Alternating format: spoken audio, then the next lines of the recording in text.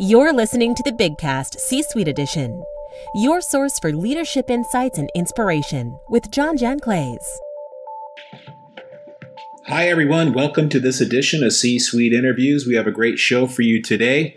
We're going to interview Gene Pelham. He is the CEO of Rogue Federal Credit Union.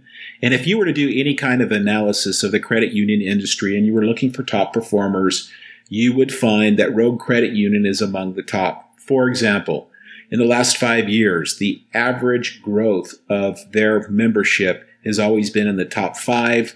Core deposits, loans and deposits, you'll find Rogue in the top 10 over the last 5 years. And after talking with Gene, you real quickly figure out that those results are due in large part to his people-first approach to running the business. We talked about how technology was important, but what's behind technology is people. Gene is a big investor in people, too.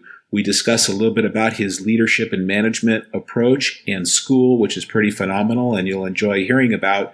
And if you met Gene at a conference or something, you'll find somebody who's really humble, somebody who isn't going to tell you that he's been named among the group of the Credit Union Rising Star Group in the top 100, that he is the Charlie Clark Award winner at Western CUNA Management School, which is the award given to the distinguished classmate of the senior class. He is a certified credit union executive. He was named CU Professional of the Year for the Northwest Credit Union Association. I met up with Gene in San Diego when we were at the Western States Summit Roundtable. We had a good time talking about the business, Gene's career, and how you find success in managing a credit union. So without further delay, here's my interview with Gene Pelham. Hey, Gene, welcome to the show. Thanks, John. I'm excited to be part of it. Hey, you know what? I got excited about this episode. Your and I's relationship spans, almost 25 years now. And to be able to have you join the show and tell us a little bit about your mission as a leader in your credit union is something I've been excited about. So maybe that's a good place to start, is tell our listeners about Rogue and the mission that you're on there at your credit union. Yeah, Rogue is a $1.4 billion credit union in Southern Oregon. We serve 6 counties, mainly in that area, have the access to serve the entire state. But being a rural market with many of the major financial institutions exiting or refocusing away from the market, we've really been able to meet the needs of consumers in that marketplace. And that's really been driven from a decision back in 2008 to focus on creating loyalty with our members. And creating loyalty is not always the best prices or the best service. It's a combination of focusing on what's doing right for the member in every case. And it's paid off tremendously for us. If you look at it over the last 5 years, the 5th fastest growing credit union in the country on membership. So, and yes, there was a merger in there, but a very small part of that overall number. Well, your shares are growing too at an exponential rate. When we look at your credit union compared to the national average, I'm forgetting exactly what the number is, but I think you're in the top 10 as far as year over year compounding asset growth. Yeah, actually share growth, number 7 in the country over the last 5 years, out of all the credit unions out there. And that's fortunately, for those of us in the business understanding, that's driven by regular shares and checking accounts as consumers move more and more of their business from large national financial institutions to the local choice because they want the local service option. So what kind of the big players that are leaving the market, and tell me how you're capturing that benefit? That doesn't naturally accrue a benefit to you because somebody exits. No. So who's leaving, and then how are you capturing that benefit? Well, Bank of America sold 15 branches in the market space to a commercial bank. That commercial bank really wasn't set up to serve consumers and has learned along the process. So that was a catalyst for that. Then that commercial bank merged with a bank outside the area. So once again, it was another catalyst for those Bank of America clients to look elsewhere.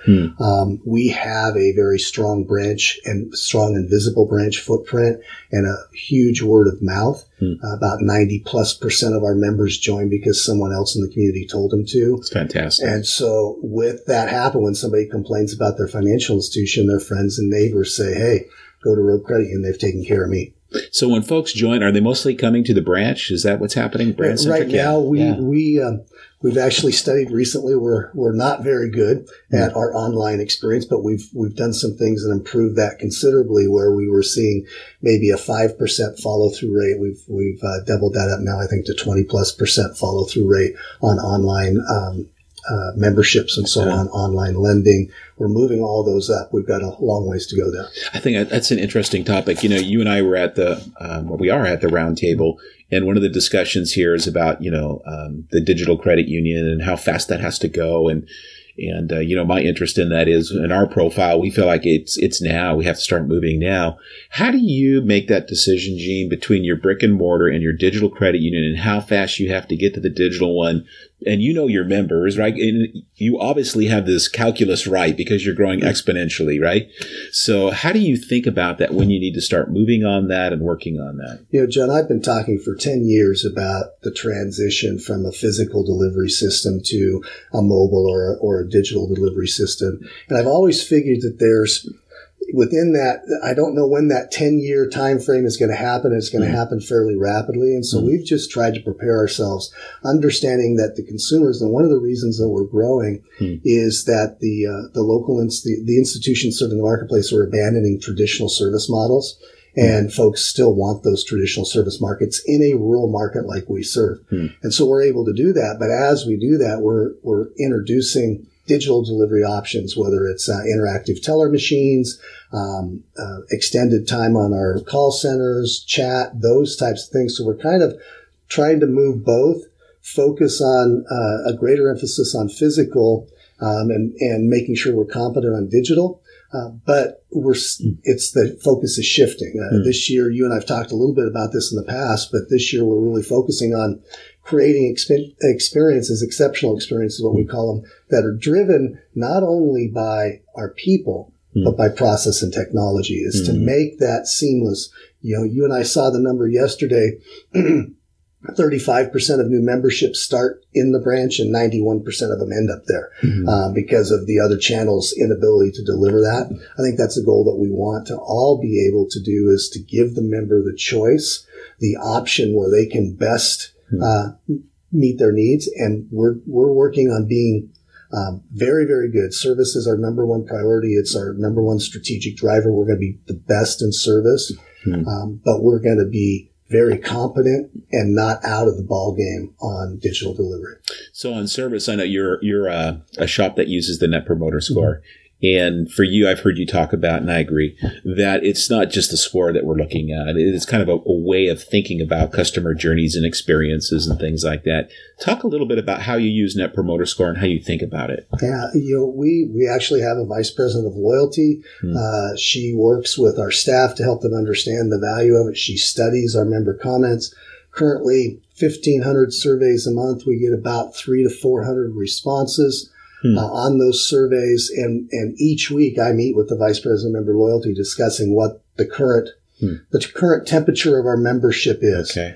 And, what we've learned is from our promoters, the folks that rank us the highest, that are talking about us with others in the community, they give us the best opportunities to learn and be better. They're the most critical of our organization and where we're falling Your down. promoters are. Our promoters are. And can you give us, our listeners, an example of what are some of the feedback that they've given that you had to act on? Yeah, but our biggest challenge ongoing, and in a fast-paced organization, is ownership and follow-through. Yeah. Is so if we make a promise, that we deliver upon the promise. If we say we're going to make a phone call, if we say we're going to get an answer on a loan, those types of things, and our promoters identify where we're having weaknesses. We can specifically identify from these surveys maybe a particular branch or a particular division that's struggling for some reason. Yeah. We usually find it's a staffing issue or a management issue. Management's out on vacation, whatever. We're able to address that quickly.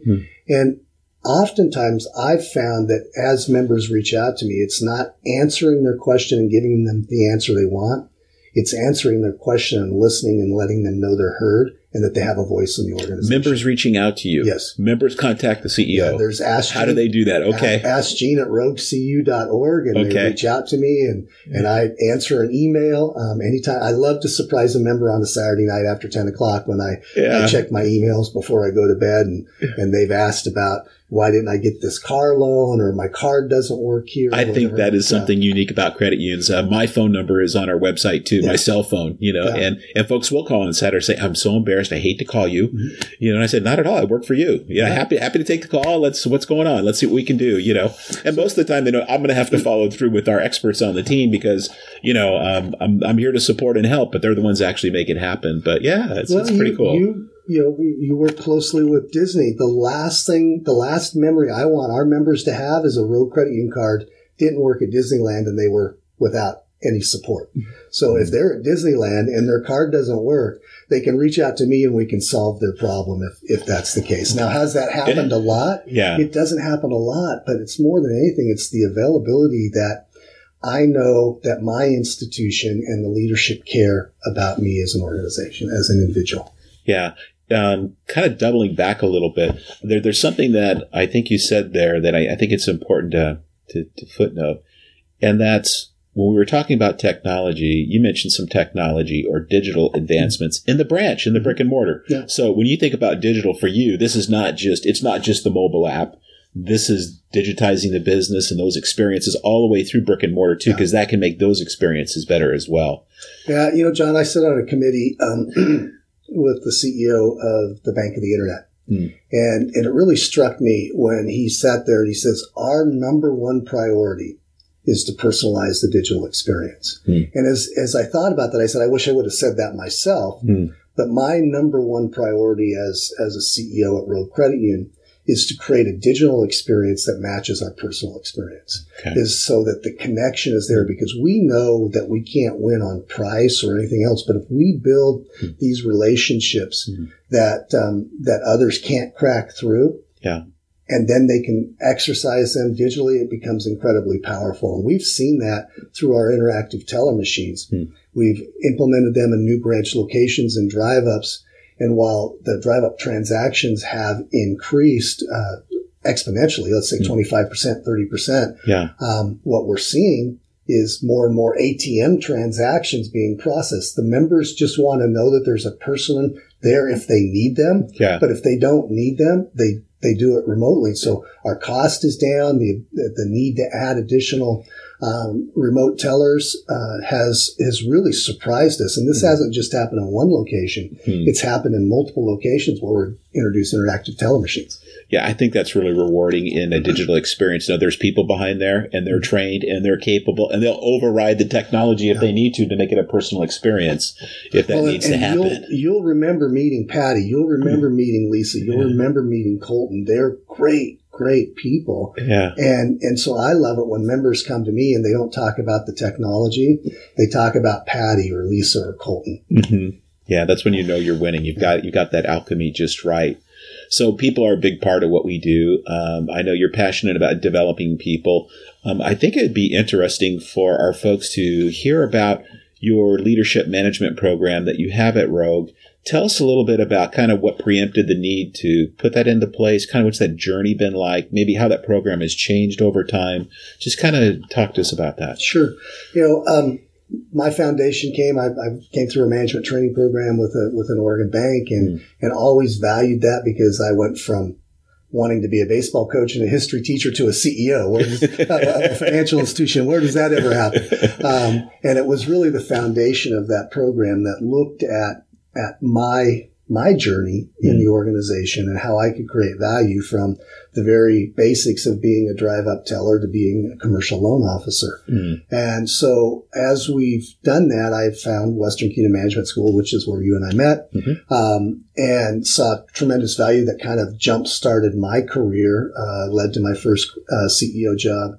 And I said, what can we do at our organization to be able to do something similar? In Southern Oregon, there are not a lot of other credit unions. There are not a lot of opportunity to hire trained talent. And so we often have to grow our own. And we're actually pretty good at growing our own, finding really bright young people and raising them up.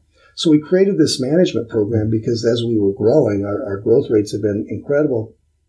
We were running out of people qualified to manage our new branches, manage our new operations and our new divisions. And so we use this program to highlight high potential people within the organization and then run them through a 2-year management training school. It started with 6 people. Our growth and our need has expanded that now we've expanded the classes to 12 people a year. Okay. We've put over 50 people through this, only lost 4 employees from that group during the time. And over 50% of them have received some type of promotion, even up to a market vice president level promotion through their work through this program. The great thing about the program is it starts everything from history and philosophy of credit unions, where I actually take them to a local co-op and help them understand, the basics of how co-ops work, all the way through management, human resources, leadership, personal development, community service. Their summer project between the 2 years is they have to execute a community service project that benefits our community within the values of our organization. Okay. And I lead that class personally. We also involve them in governmental affairs. In fact, we select an outstanding student from each program. Okay. And that student actually goes with the leadership team and the board to the Governmental Affairs Conference in Washington, D.C. each March. Well, these are rich experiences folks are getting to be a part of.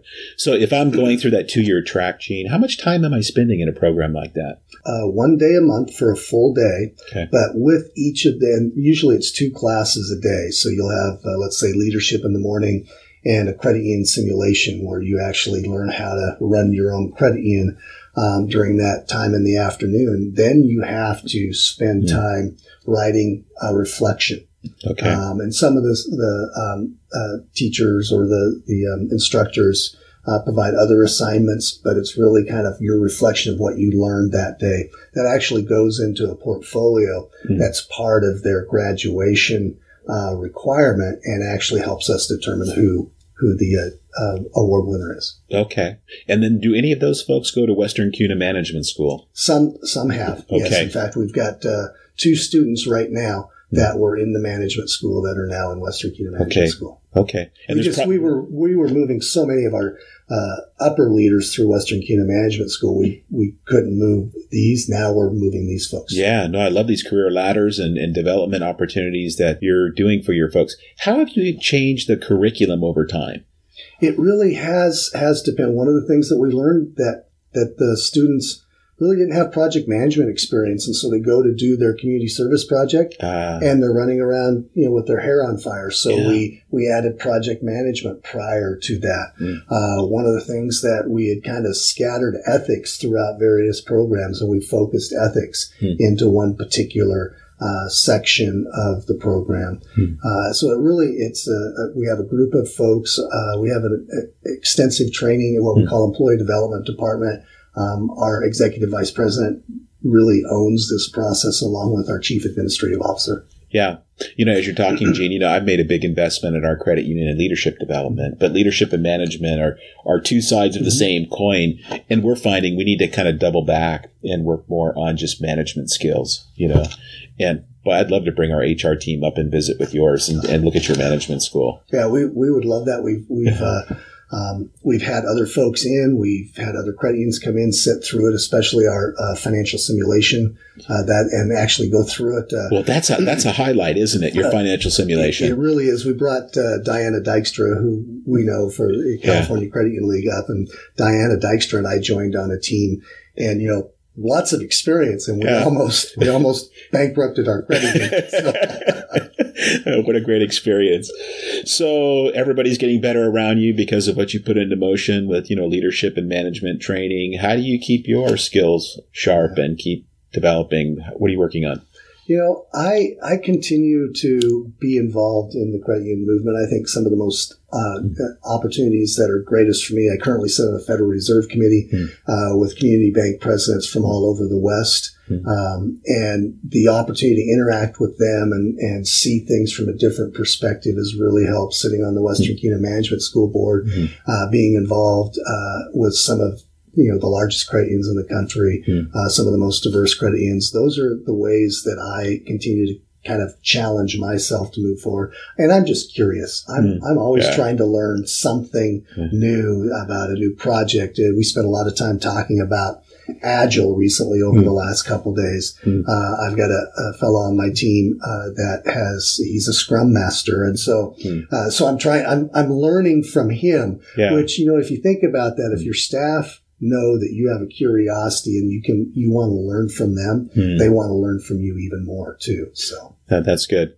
So if I were to look at your iPad or your bookshelf, what are you reading now? I know you're learning from your staff and learning from experiences, and those are rich, but anything that you're reading now that kind of is popping to you saying, yeah, that's a good read? The one that really hit me, and it's a little bit older book, but it was brought to us by one of our newer leadership team members, was How the Mighty Fall by Jim Collins. Yeah.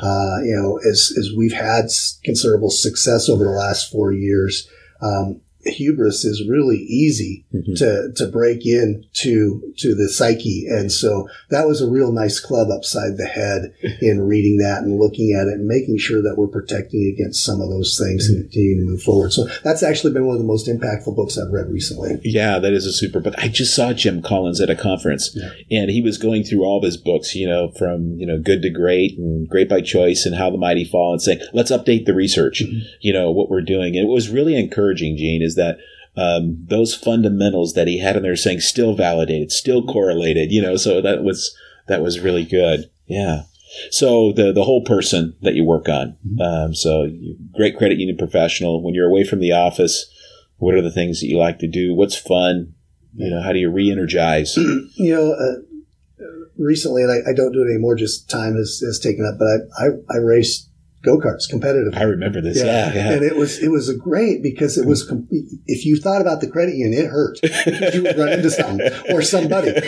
So you were not able to think about the credit union. Plus, I had to use my hands. I had to, think about a whole different, step of tactical steps to be able to be competitive. But it was fun to go from, barely being able to compete to winning races. And so that was great. Now I challenge myself by doing things differently.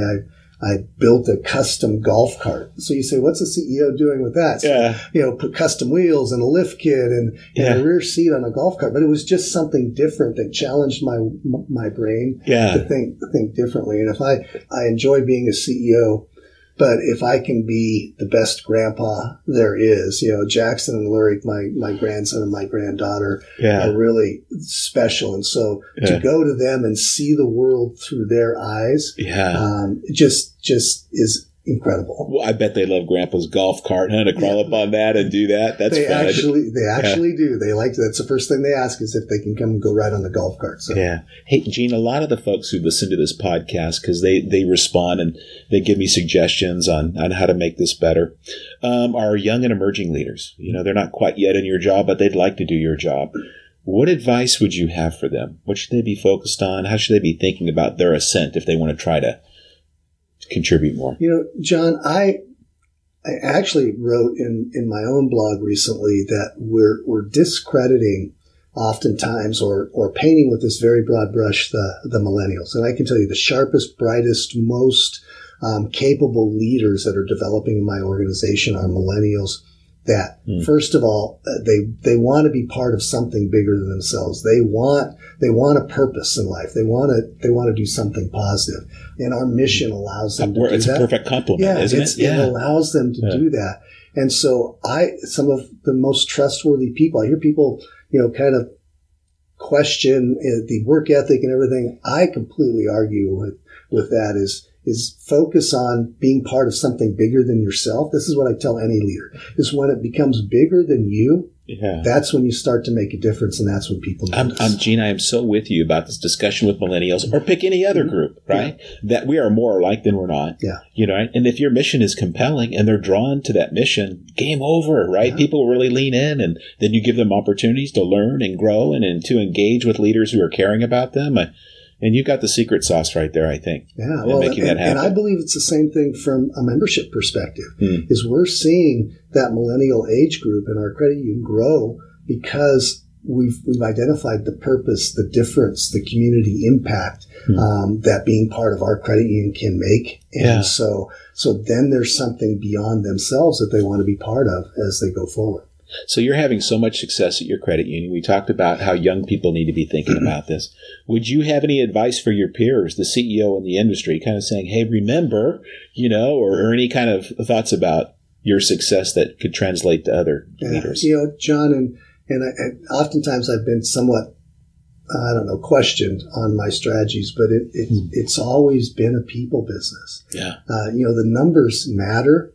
But you can't count all the numbers that count. And it really is if you drive people, give them something to believe in, give them a purpose, the income will follow, the growth will follow. All of those things will come with it. But when we focus so much on creating this efficiency or reducing this cost or whatever, we take the mind away from how we create income, which is by creating relationships with members that are broader than one or two services. And that stay, right? That lifetime relationship and connection and all of that. Yeah.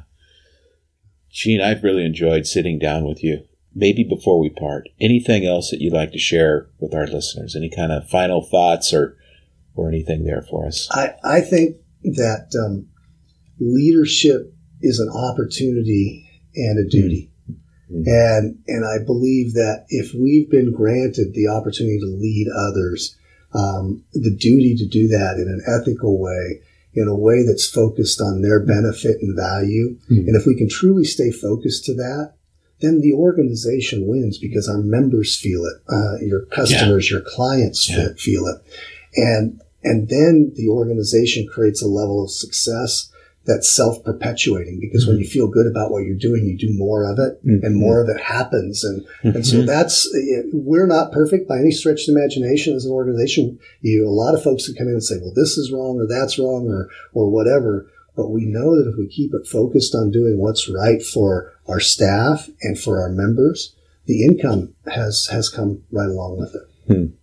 Well, congratulations. Continued success. Thanks for pulling up and sharing some time with us. Gene, I'm learning this is so important that in our industry, we hear from one another about what's working. And sometimes it's remembering, like you're helping us remember all the fundamentals that your credit union is doing so well. Hey, continued success. Thanks for being on the show. And to our listeners, bye for now. Okay, thank you. Thank you for listening to this episode of the BigCast C-Suite with John Janclays. To learn more or connect with John and the CEO Corner, please visit theceocorner.com. And we always welcome you to join in on our conversation. You can connect with the BigCast Network directly by tweeting us at BigFintech, emailing us at info@big-fintech.com, or visiting our website at bigfintechmedia.com.